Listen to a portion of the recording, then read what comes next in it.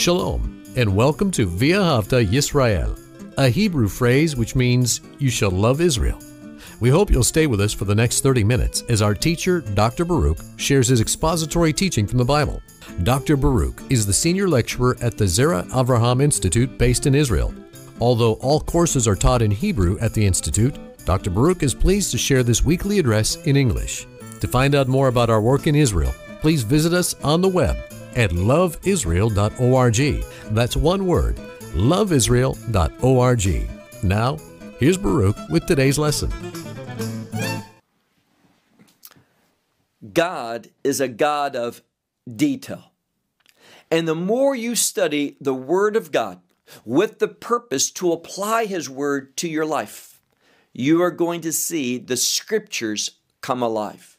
You are going to be recipients of the promises of God. Not just in the future in His kingdom, but God will work mightily in your life in this world.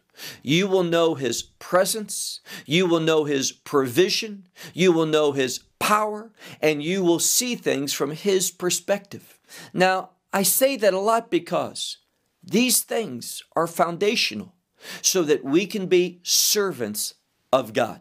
And a true servant of God wants to apply His Word, let me say that differently, will want to supply in obedience things in our life, give them over to Him so that His Word, His commandments, His instructions can be fulfilled.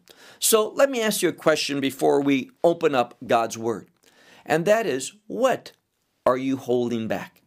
What are you not surrendering, giving over, supplying, providing so that God will use you in a certain circumstance? Some need, perhaps, that God wants you to meet in the life of others. And that might be as something as simple as simply being a friend to someone, being there listening to them, being interested in their life, encouraging them, befriending them when others do not. And this is so true. We were talking at our study center a few weeks ago about how that age, see, some of those who come have younger children than we do, those who are in junior high and high school, and it's a difficult time. Encourage your children, if you have them that age, to be a friend to those who are friendless, those who are being perhaps bullied and taken advantage of, for your children to stand up and recognize them and extend to them kindness and attention. Do not underestimate what being a friend to someone can do. Well, with that said, take out your Bible and look with me to the book of Leviticus. We're now ready for chapter 12. Now, chapter 12 is a rather short chapter. We're going to get through it very quickly. But as you read, and we'll do so together, this 12th chapter of the book of Leviticus, I want you to remember something, that those who were present surrounding the birth of Messiah, the circumcision of Messiah, and also this dedication known as Pidyon Haben, meaning the redeeming of the firstborn, all those people who were around Messiah had something in common. They were committed to the commandments of God. And let me say something. If you are not committed to God's instructions in His Word, not just the commandments of Moses, but all of God's commandments, if you're not interested in hearing His commandments and doing His commandments, you have a spiritual problem. You have not believed the revelation of God. We ought to be people that are interested in getting instructions from God. Why? These instructions help us, reveal to us how we serve God. And good things happen when we are in the midst of serving Him. What's a great thing? We experience His presence. Because when we're in the will of God and we're doing the will of God, who are we going to encounter in a mighty way? God Himself. So look with me, if you would, to that 12th chapter of the book of Leviticus, Sefer Vayikra, remembering that name means that God has called us. He has called us to be a holy people. What does that mean? Committed to His purposes. Look with me to verse 1 where it says, "And the Lord spoke to Moses, saying," so again, revelation is coming. Verse 2, "Speak to the children of Israel, saying." Now, it's interesting because both verse 1 and also we see this first part of verse 2, they all end in the same way with the word lamor. Obviously, verse 2 continues, but this first opening sentence, it ends with that same phrase, saying. God is speaking. And let me ask you something. When God speaks, and one of the best places to hear the voice of God is in His Word. Are you listening? Are you attentive? What does God say here? Once more, look at verse 2.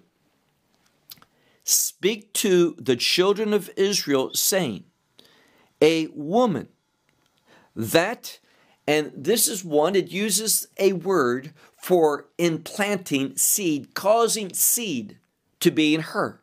So it's simply an idiom for conception. So a woman who conceives, and not just conceives, but she also bears a child, meaning she gives birth. Now, we know if she gives birth, there's two possibilities. That is a male, the Hebrew word zachar, or a female nekeva. Only two choices. And what one is born into, meaning if a male is born, that is a male. Nothing can change that. If it's a female that is born, nothing can change that. All of this transgender is nothing more than deceit from the enemy. And it is so sad today that we see governments all around the world buying into this deceit. And it's all laying the foundation for the revealing of the Antichrist. Let me just make it real simple to understand. If anyone is confused about a male is a male and a female is a female, when someone says, I can't really answer what is a man or answer what is a woman, this is one who has been prepared by the Antichrist. Yes, indeed. If you subscribe to this concept of transgenderism, you are being influenced by the Antichrist. Why? Well, the father of the Antichrist is the father of all lies. Lies are related to deceit. Let's not fall into this foolishness, this rejection of that which is painfully obvious. So the Word of God gets it right, and it always gets it right. Look again.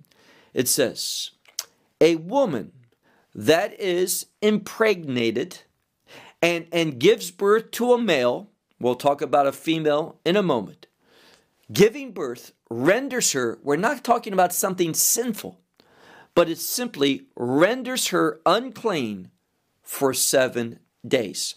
Now, this being unclean is a good thing. She, during this time, is placed outside of society, meaning this. She is not responsible for the normal things that people are called to do. She is put in a type of spiritual timeout. Why? For recovery.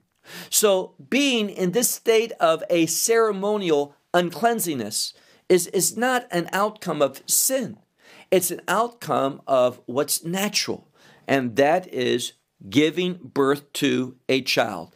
We see that if this child is a male, it says that she is rendered unclean for 7 days.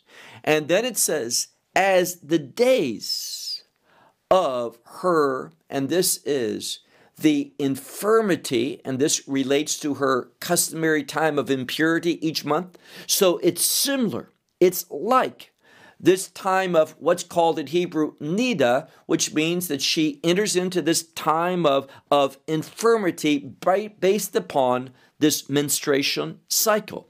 And it says, just like she is then, she is unclean. Now, why is that? Well, during a normal time, because that egg was not fertilized, and therefore it represents death. It had a capacity for life, but it was not impregnated.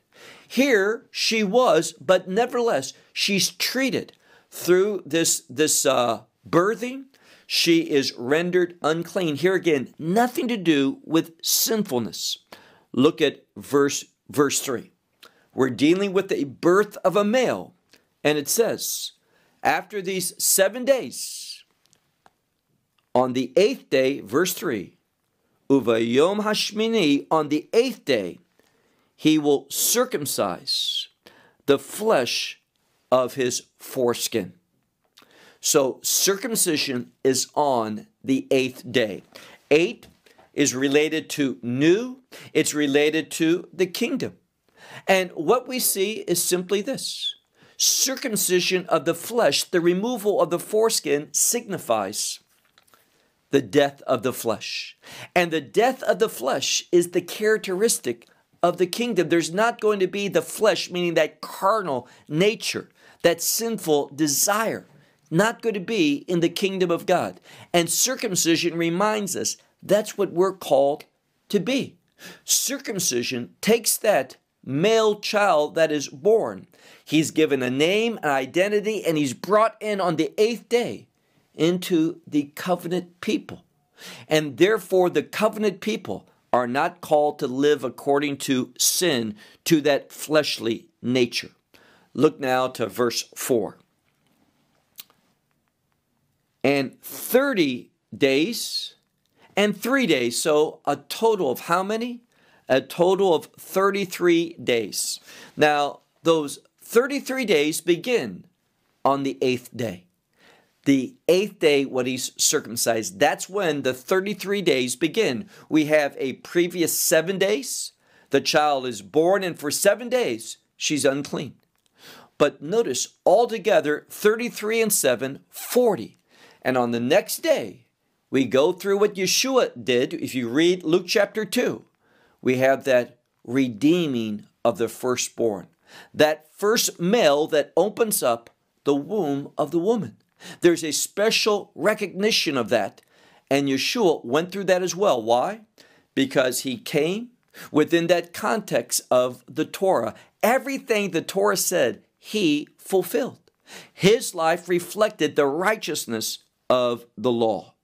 Now, notice what it says. For these 33 days, she is to sit in the bloods, and it's plural, in the blood of purity. Now, here we see something. This blood that continues on, if it's there, it's pure. She is no longer, after these first 7 days, she's no longer unclean. That has been removed from her condition. And it says, and whatever is holy during this time, she should not touch. And to the sanctuary, meaning the Bet Mikdash, the temple, she is not to go until the fulfillment of the days of her purity, meaning those 33 days. This is the days of her purity. Again, not just 7, the 7 she's unclean, but she's going through this process of being purified from this ceremonial uncleanliness. And what happens? Well, let me ask you a very simple question. 7 days plus 33 days, 40. What's 40 in the Bible? Change. And on the 40th day, she goes through this transition. She changes, and no longer is she in any way connected to that which is unclean. She has been restored to her community. That's if a male is born. What about a female? Well, look now at verse 5. And if a female, she gives birth, she is unclean for, notice this, Shevu'ayim. Now, this would be a doubling or 2 weeks. And then we see something. This is like she should be treated for those 14 days, these 2 weeks, as nida, meaning she is unclean ceremonial. And then it says something. In the second part of verse 5, it says, and 60 days and 6 days. So 60 and 6 is 66. So we have something. We have 66 and 2 weeks. How many days are in 2 weeks? 14. 66 and 14 is 80. And this is the number that she has to fulfill. And during those 66 days, she sits, as we'll see, in the blood of her purity, meaning, even though that there may be blood, that blood is sanctifying. It is cleansing. It's not like the blood of that customary time of impurity. There's a healing aspect to it. And what does it say? Well, look at verse 6. When the fulfillment of the days of her purity, and this is true whether it's for a son, how many days would that be? 40. Or a daughter, how many days would that be? 80. And by the way, I'll share with you something that we were told by a obstetrician, and that's this. For some reason, when a woman has what's known as postpartum depression, it's stronger if she has it, and she has a daughter, that postpartum depression will be more intense than if it were that she gave birth to a son. Now, that's what science tells us. God knows all things. And I think it's very, very providential that God gives twice the amount of time for the woman to recover and be brought back fully into society if a female is born rather than a male. Most interesting. Well, notice what it says. When she fulfills this time period, whether it's 40 days for a male or 80 days for a female, what is she supposed to do? She brings a sheep. Now, this is a 1-year-old sheep. It's the word kevis for sheep, but 1-year-old, we might think of it still as a lamb, for a burnt offering. And then the male dove or a pigeon, literally it's pigeon, a male pigeon, or a dove for a sin offering. And she brings that to the door of the tent of the meeting, and she gives it to who? It says, she brings it to the priests. Look at verse 7. And he offers it before the Lord, and what happens? And he atones concerning her. Now, this atonement has a purpose. Atonement is not as great or significant as redemption, but this atonement, it is a covering, and what it signifies here is simply a restoration to God for that time period, meaning that dispensation of time. She has a covering. Now, why is that covering important? Because it shields her from any punishment.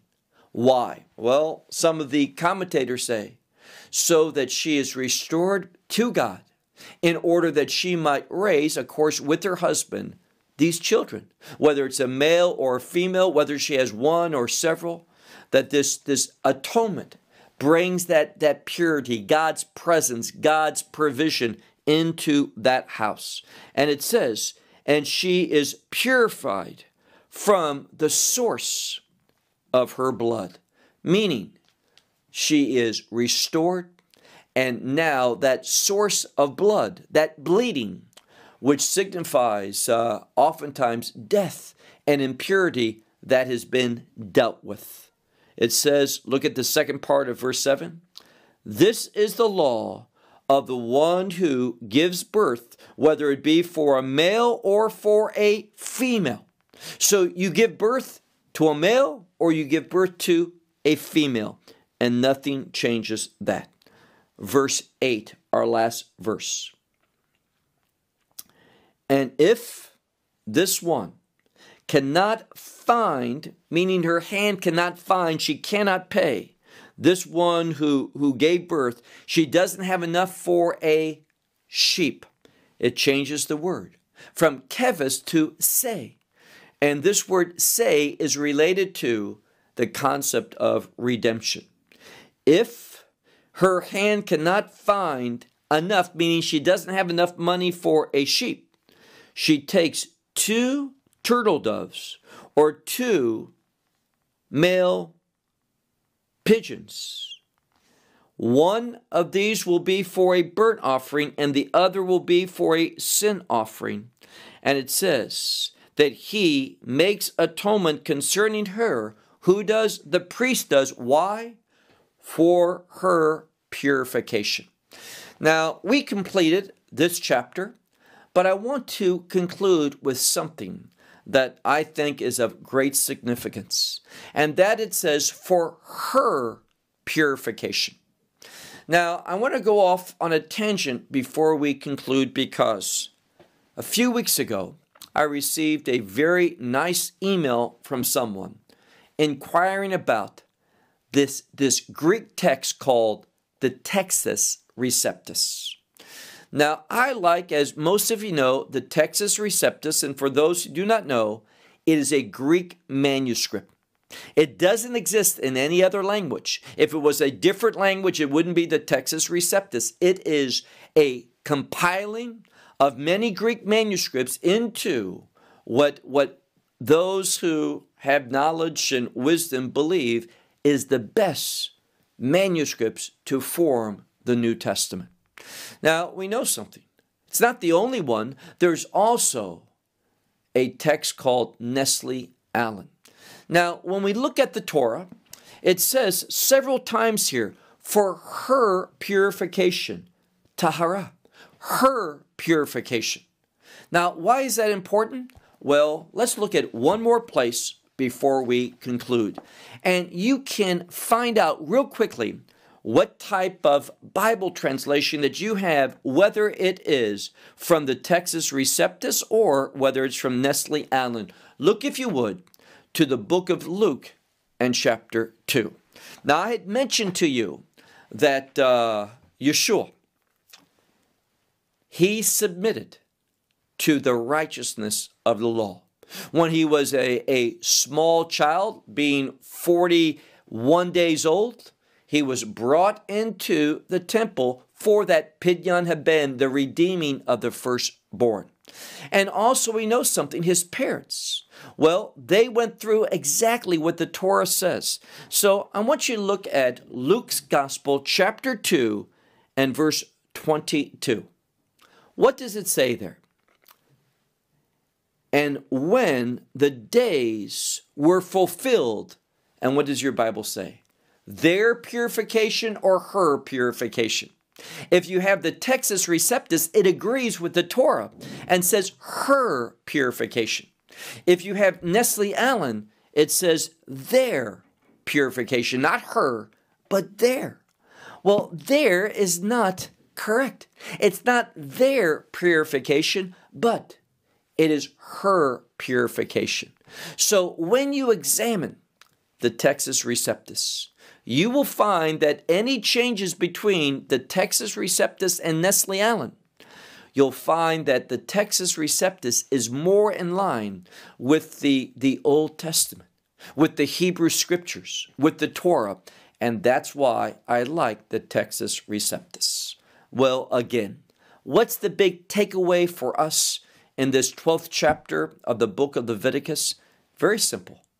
That we see from this chapter of Leviticus, chapter 12, we see that the parents of Yeshua, the biological mother, Miriam or Mary, and the legal father, not the biological father, the legal father of Yeshua, Joseph. The scripture says that they were righteous individuals. And what does that righteousness that they had caused them to do? to apply the Word of God to their life, to their family, to their children, to every aspect of their being. And if you want God to move in your life, then be a person who takes all the Word of God and apply it all to your life, being led by the Holy Spirit. When you do that, you are going to see that that serves as an invitation to God to come and move in your life. And when God is active in your life, the outcome will be joy. Until next time, may God bless you. Shalom from Israel. Well, we hope you will benefit from today's message and share it with others.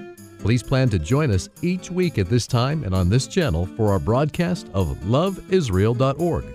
Again, to find out more about us, please visit our website, loveisrael.org. There you will find articles and numerous other lectures by Baruch.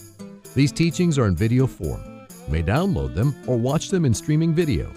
Until next week, may the Lord bless you in our Messiah Yeshua, that is Jesus, as you walk with Him. Shalom from Israel.